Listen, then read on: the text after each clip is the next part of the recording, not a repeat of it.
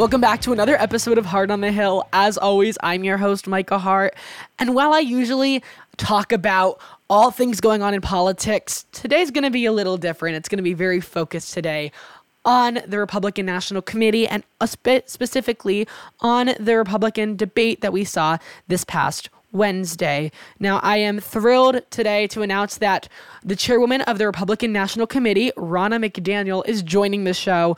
I am so excited for this, and I will be full disclosure right now and say this. Well, to be honest with you, I worked for the Republican National Committee this past summer as an intern in the communications department, so I just want to get that out there. I will still be asking the hard questions, getting you the answers you deserve, but I want you to know that and know where I'm coming from on this, and I am so fortunate that she has decided to join the show today. It's such an honor, so without further ado, let's get into that interview, and then I'll have some thoughts about the debate myself.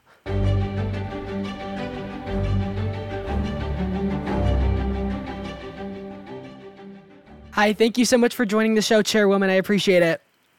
No problem. Thanks for having me. Of course. So I want to kick it off with a fun question. So you live in Michigan, and I'm in college in Michigan. So what's your favorite part of Michigan Falls? The cider mills. That's my absolute favorite. I think my daughter, who's at college right now, is like dying for donuts and cider. We live in Northville, so we love Parmenters, but I'm a big fan of Franklin as well. It's great. I love that. It's a great part of the fall here. My first question now about some things going on in the party. So are there going to be changes come the third debate? Anything different with contributions and polling? And what goes into those decisions being made about trying to balance out having candidates on stage who are really serious and who are polling well and have those contributions?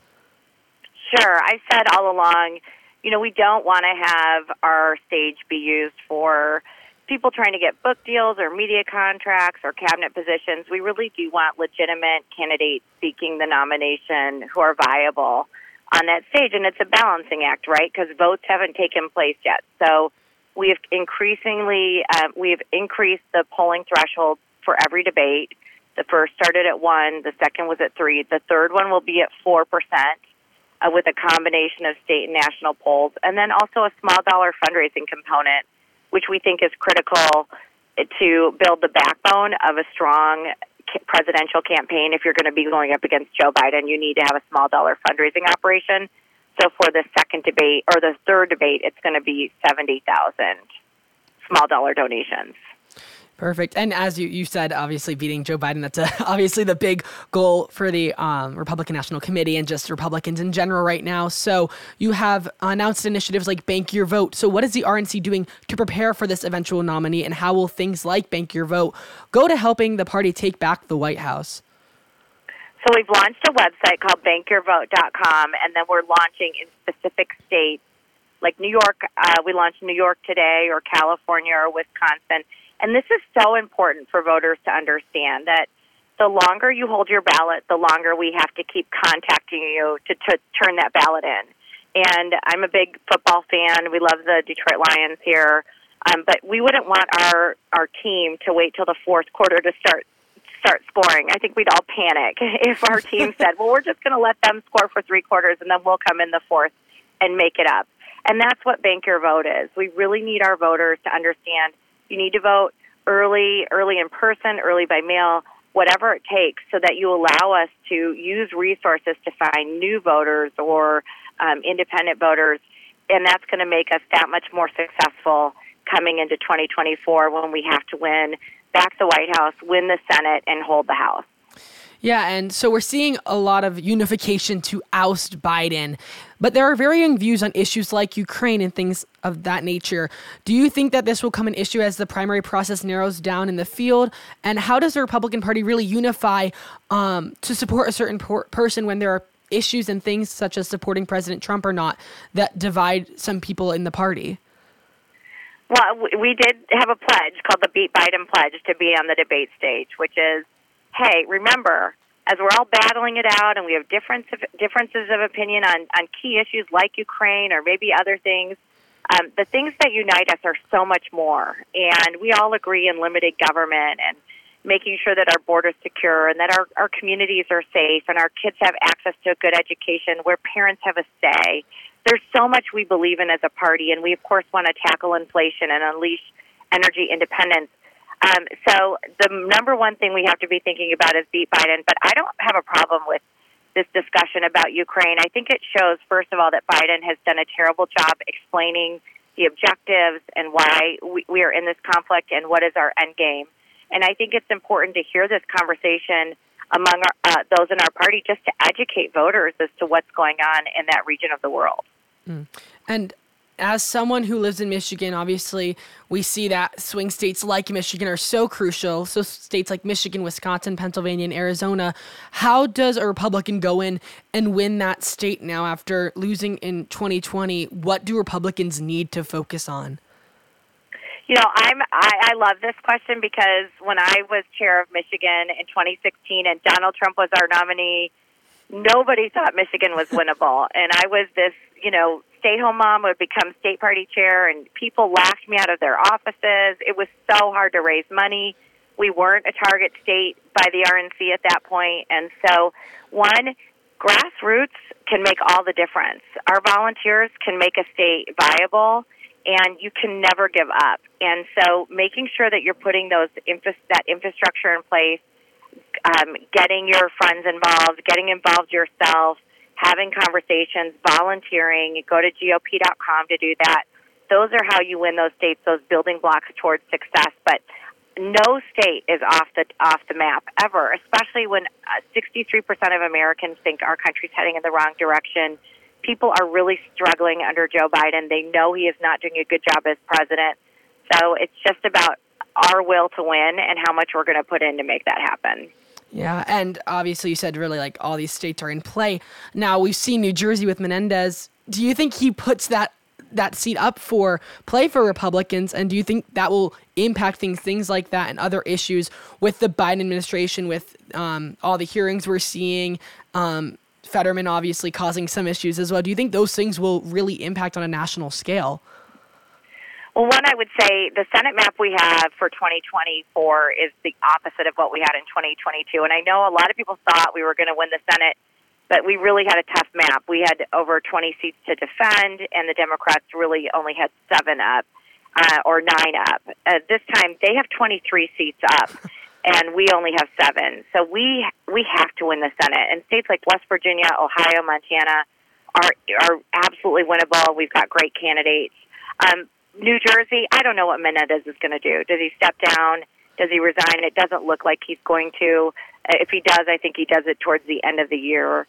But I do think if it doesn't put his Senate seat in play, it depends on who runs against him. I think it puts other seats in play from Democrat congressional members who are going to run for his seat, like Mikey Sherrill or others that are taking a look at that seat, that Senate seat that may give us some opportunities to get some more wins in the House. Yeah, and now I'm gonna ask you a really tough question just because of how concise this one is. But in one sentence, how do Republicans win? Our values. We run on who we are. When you talk to people about the common sense values the Republican Party has, we want safe streets. We want crime down in our neighborhoods. We want to make sure that our kids have good education with things like school choice. We want to stop the flow of fentanyl. We want to unleash energy independence. We want limited government. These are all same things. And when you talk about the values of our party, if you look at the debate we just had at the Reagan Library, those conversations make a difference. But I'd also add that being optimistic and showing a vision for the future is important for us going forward as well. Yeah, Chairwoman, thank you so much for your time. I greatly appreciate what you're doing. You guys had a great debate on Wednesday. We really appreciate everything, and best of luck this coming cycle. Thank you. Thanks. Go Hillsdale. Thanks Yes, for having me, Micah.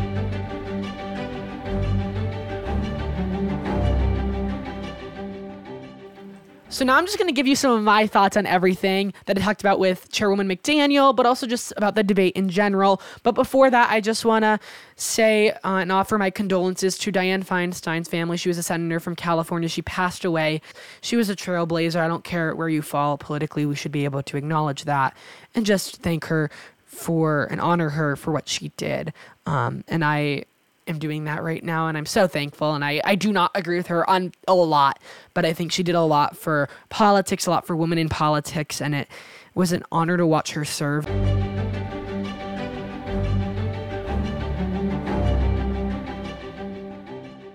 Now I want to talk about the Republican National Committee and the debate we just saw this past Wednesday. Now, the Republican National Committee, as I said, I worked there. It was an awesome opportunity. I'm very fortunate for it. They have been doing an excellent job. I will tell you that right now. The work they are doing is spectacular. They are providing a map for Republicans to move forward and win big victories in the House, the Senate, and win back the White House in 2024. I think we, a lot of times, don't give them enough credit. What the Republican National Committee is doing is setting up the roadmap so that candidates have the ability to go out there and win these tough races that are needed in states like Michigan, Wisconsin, Arizona, Pennsylvania, Georgia, and I am excited to see what they do. I think the Bank Your Vote initiative is excellent. We need to play how the Democrats are playing on these things. We need to beat them at their own game, and that's what this does. That's what this is working to do, and I think other things the Republican National Committee will do and will continue to do will also be helping in that and making sure voters get out and vote, because look what we're facing. Joe Biden is a failed leader on the economy, foreign policy, everything. We saw the Afghanistan withdrawal. It was completely a joke and a failure. We've seen what happened with the Iran trade deal on 9/11 of all days. What is going on? The economy is in shambles. We have high inflation. We still have people struggling after COVID to get in the workforce, to just work and make a living, and going to the store and having to decide what to buy or get medicine. What is this? People should be able to have these things that are necessities for us all. And Joe Biden has said he would build back better. He's building back broken. And we know that, and we've seen that. And it's a shame what he's been doing. And we need to make sure we have a strong leader going into 2024. And the RNC is working to help provide that road for that candidate to go in and make Joe Biden a one-term president and retire him once and for all, and that's what we need. And I think on the debate stage, we saw great visions for moving forward. I don't care who you support. We saw strong leaders, every one of them. Now, I didn't agree with some of them on some things, but they were all strong leaders, and I can admit that. You know who wasn't there, though, was President Donald Trump. He didn't show up, and I think that says a lot. I think we need to consider why he didn't show up and say he should be there. Americans deserve to hear from every candidate. I don't care if you were former president, if you're leading in the polls by 40%, you should be there showing up for the American people. I will say he did go to a United Auto Workers rally in Michigan this past week and did that instead of the debate, but also he should have considered that he should be on that stage with the Republican candidate who are running for president, because this isn't a joke to anyone. He shouldn't just be hiding away from it. He should be facing the tough questions on his record. If it's as great as he says it is, then he should be answering those questions on why this, why that on your record. Why did you add this much to our debt? He should be answering these questions for the American people. Now, that isn't to say he doesn't have a great record. He has a lot of great things he accomplished, but he should be showing us, not just hiding away as to why he should be president, not just relying on these poll numbers. I think we really need to consider that. But I think there were really strong performances on that stage. I was blown away by a lot of them, and a lot of their answers were very strong. But sadly, I just think it does fall, a lot of it, into not being memorable. I think there were not as many moments where I was like, oh, I'll remember that for a while. There were two, really. It was, for me, the first one was Chris Christie calling Donald Trump Donald Duck. I think that was a moment people remember, whether it's for better or for worse. I think people will remember that. And I also think Nikki Haley going after Vivek Ramaswamy and saying every time she really hears him, she feels a bit dumber. I think that was a very fiery moment for her. And I'm interested to see how that all plays out between them, because they've had this back and forth between the two of them. At the first debate, we really saw foreign policy. Nikki Haley telling him, you have no foreign policy experience, and it shows. And I think that their sparring continues. And then I also think another thing was seeing Tim Scott and Nikki Haley go at it with what people are calling curtain gate and attacking and all of that. I think I really appreciate the work of both of them. And I really want us to just focus on the issues and stay united. And I think Ramaswamy actually brought that point up, which was interesting, because the first debate he was saying, like, it's not morning again America. Now he's kind of embracing the Reagan's 11th principle on this debate stage at the presidential library, Reagan's presidential library. So that was really interesting to me. But I think that unity is so important. We need a unified front to beat Joe Biden. I don't care what candidate we have up there, from Donald Trump, Doug Burgum, any of them are better than Joe Biden. I know that for a fact. They are all strong leaders, strong people in the fields they've been in. And I do trust them, and I think any of them could do a better job than Joe Biden, who is just barely leading at all, honestly. He's just sitting there, I feel like, and not doing anything. If he was really doing stuff, we would see solutions, and we haven't seen those solutions yet in his administration, and I don't think we will. And I think that I know that it's time for a Republican to get into that office and fix things and make sure we put power back in the hands of the American people, that we make sure the Americans know we have their back, but that they are going to be able to live how they need to live and want to live without the government encroaching on everything in their lives, on vehicles, stoves, like ovens. Like, why should they should not be involved in that. That's our personal life.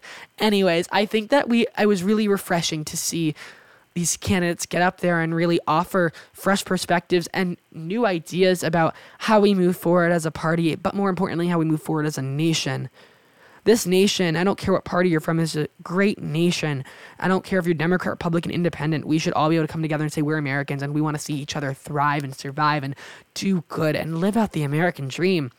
And I saw that through these candidates this past week, and I am excited to see how they move forward with that third debate coming up in a few more weeks. Now we'll see them. I'm interested to see if the field narrows down or if we still have the same number of candidates on that stage. As the chairwoman said, that qualifications will be going up for getting on that stage. So we'll see how that plays out with some more minor candidates, and if they are able to pull on that momentum. I think you saw some power behind Doug Burgum, and we'll see if he's able to pull it off and get on that stage one more time. Anyways, it's going to be a really fun race. We're just getting started, and I think it's going to be a great primary season.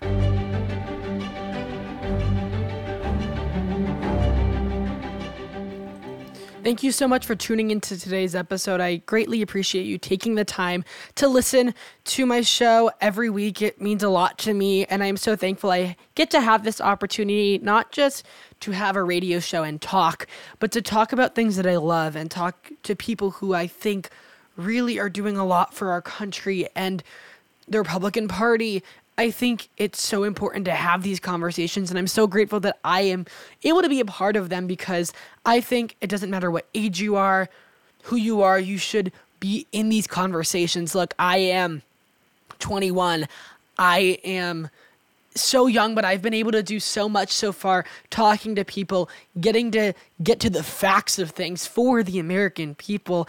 And I'm so grateful that I've been able to do it on this platform, on this show, as I've done this for the last over a year now. It's been a blessing and an honor for me. So thank you so much for listening and hearing me out on these things. I know sometimes I can get fiery on all of these things, but it's because I care.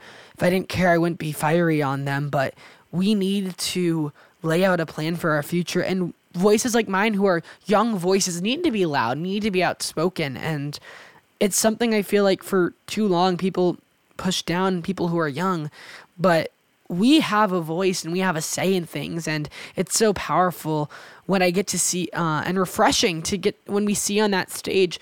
We see some young presidential candidates. Vivek Ramaswamy's in his 30s. Like, that is amazing that we get to see somebody that young on that stage. Whether I agree with him or not is another thing, but even having that model up there as somebody who's doing okay in the polls and is up there running for president is inspiring. Our generation, my generation, is a generation forward, and I'm happy that candidates are starting to realize that, and I'm happy I get to have this platform to express my opinion on these issues, because they do matter to me, from everything from Ukraine to abortion to the economy. They affect me just as they affect somebody who's in their 60s. They affect all of us for different reasons maybe, but they do. Things like TikTok affect me.